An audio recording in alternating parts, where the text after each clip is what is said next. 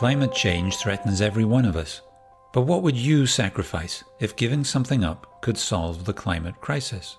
We've done a big survey in every European Union country, in China, in the US, and in Britain, to find out what people are ready to do to fight climate change, to understand what solutions they think will work and whether they're even worried at all about climate change now that COVID-19 threatens us. Then we spoke to experts about what it all means for the future of our planet. I'm Matt, and this is Climate Solutions. Today, how much would you pay to stop climate change? How to stop climate change? What comes to your mind? More recycling, taking public transport instead of the car, eating less meat? Listen to Ed Calthorpe. He's head of the Climate Policy Unit at the European Investment Bank, the EU Climate Bank, and he's going to mention something about stopping climate change that you might not have considered before. From a policy perspective, it would be a lot easier if prices were sending signals about the embedded carbon in your consumption, because then you don't have to get your head around it. But at the same time, clearly, industry is going to play, and technology is absolutely crucial in this transition pathway. But they are operating under, in large parts of the economy under a regulatory environment where they will have to reduce carbon or go out of business. The price of what you buy. It's not the first idea that comes to you, but it makes sense. If things that cause climate change cost more, and things that don't cause climate change cost less, which things would you buy? Half of EU citizens told the European Investment Bank's climate survey that we should make a priority of cutting prices on sustainable goods to slow climate change. In the US, China, and the UK, the percentage was also in the low 40s, so pretty high too. I asked Adelaide Zulfikarpasic, Director of Opinion Polls at BVA, the Paris company that carried out the survey for the European Investment Bank, about the kinds of solutions people wanted to prioritize in general, and products or activities that they want to ban. I have the feeling that citizens are not yet fully mature on this subject, on the subject of climate change and what they can do or not do. So while it is indeed important to act upstream, it is perhaps wiser not to choose radical paths in the first instance. I would be more in favor of the theory of small steps. Gradually banning products that have a disastrous carbon footprint, yes. Banning polluting products, yes. But we must allow time for what we call, in French, but maybe it works in English too, we must allow time for social acceptability. And we can see it once again with the example of single-use plastics. People now have understood why it was absurd to drink through plastic straws. So we have to do pedagogy again and again and again, explain.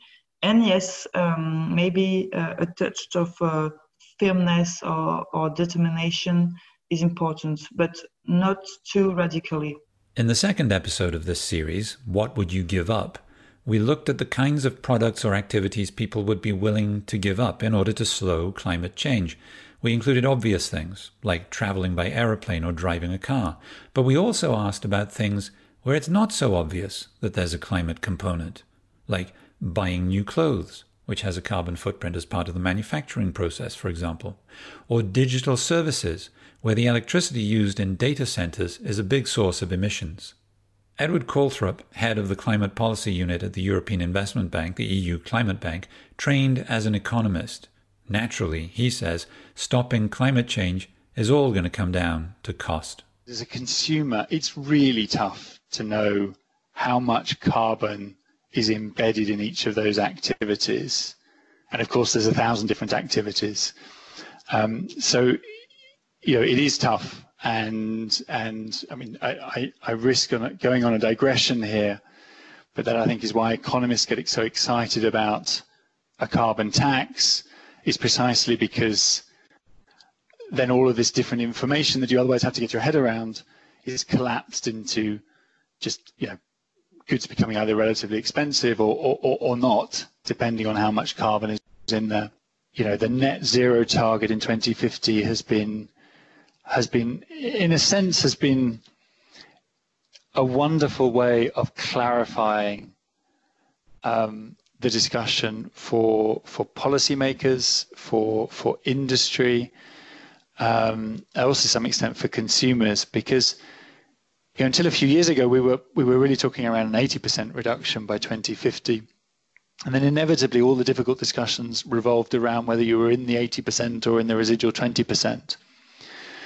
And net zero has really clarified that. So government regulation, that overall legal framework is absolutely critical.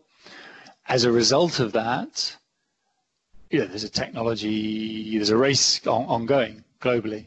Industrial policy is increasingly competition policy, whether we're talking about hydrogen, whether we're talking about electric vehicles, battery technologies, all the different raft of new low carbon technologies.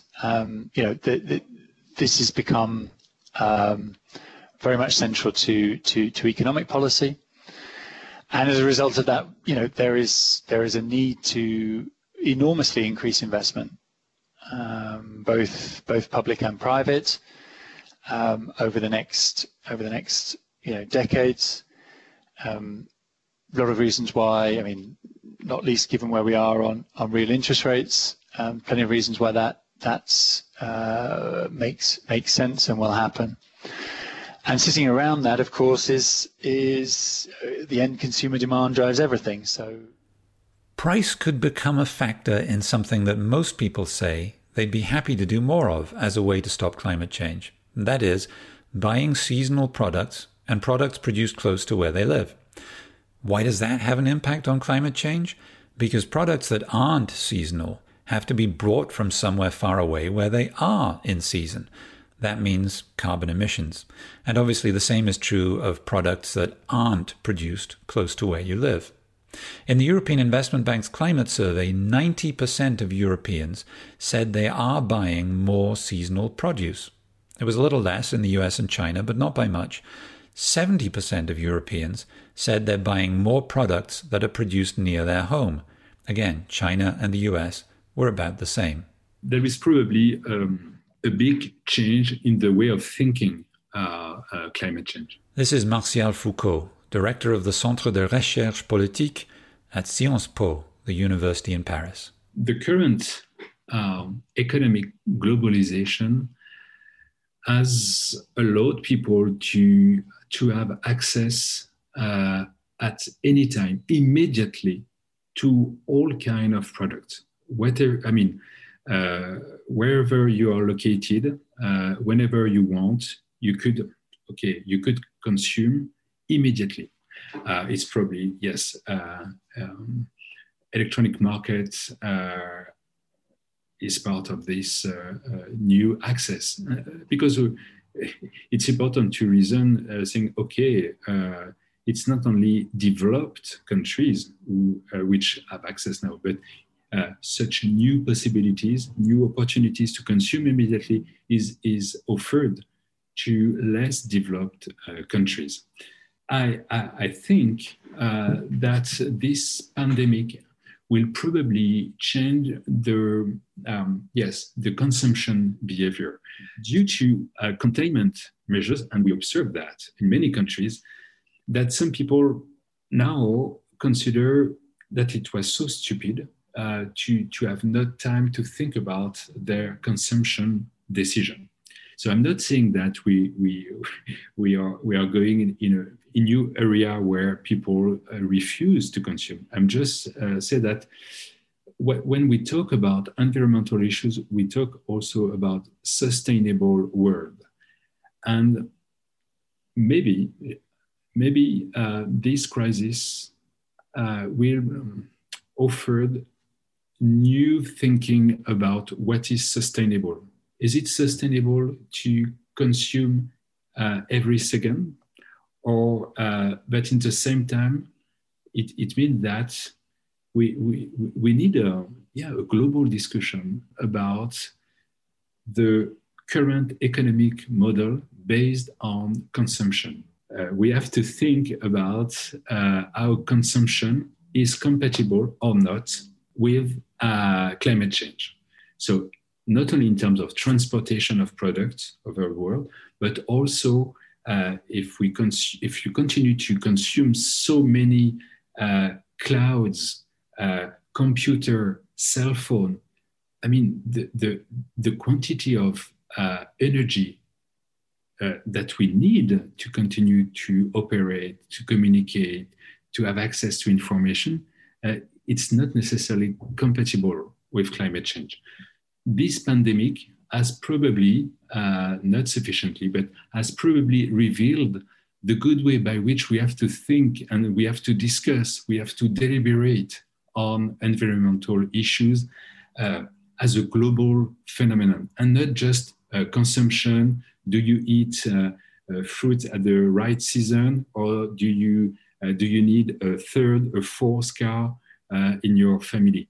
I mean, for me, it's much broader as a discussion. One thing that showed up in the European Investment Bank survey is that almost everyone wants to buy seasonal produce and products produced near their home. But very, very few people are currently doing so all the time.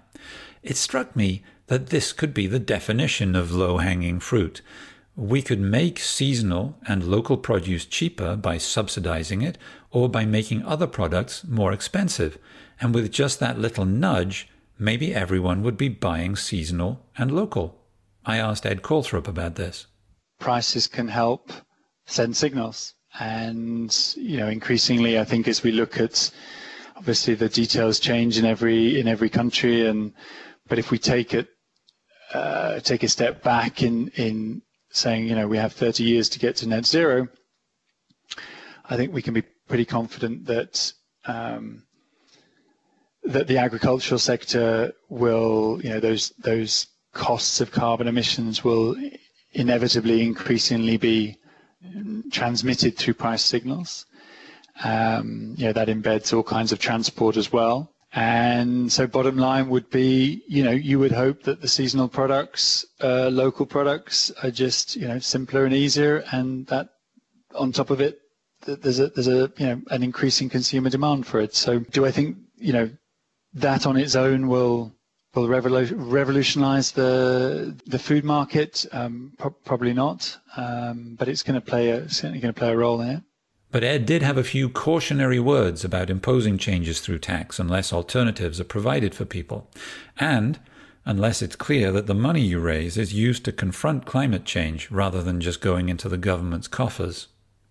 Asking people if they'd like to pay more for something tends to get a fairly negative reaction, and that's probably not that surprising. Perhaps the perception out there is that at some point electric cars will just be cheaper than diesel cars, and so if anything, it's a question around to what extent there are subsidies available to bridge that gap for the time being, and then once it's cheaper, then off we go. So the idea of increasing, it's essentially the same point around taxing carbon in general, and obviously it's a very political question, and we've seen in a sense the origin of the protests in France in 2018 and the Gilets jaunes movement was indeed around rural workers who wanted to protest and being confronted with an increase in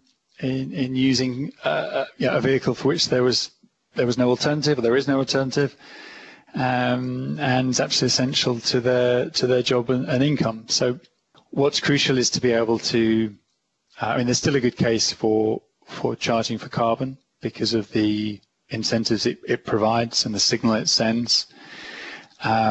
Where there are low carbon alternatives readily available, that's quite easy because indeed you can just switch fairly effortlessly. Where there are no alternatives, this then becomes a difficult issue.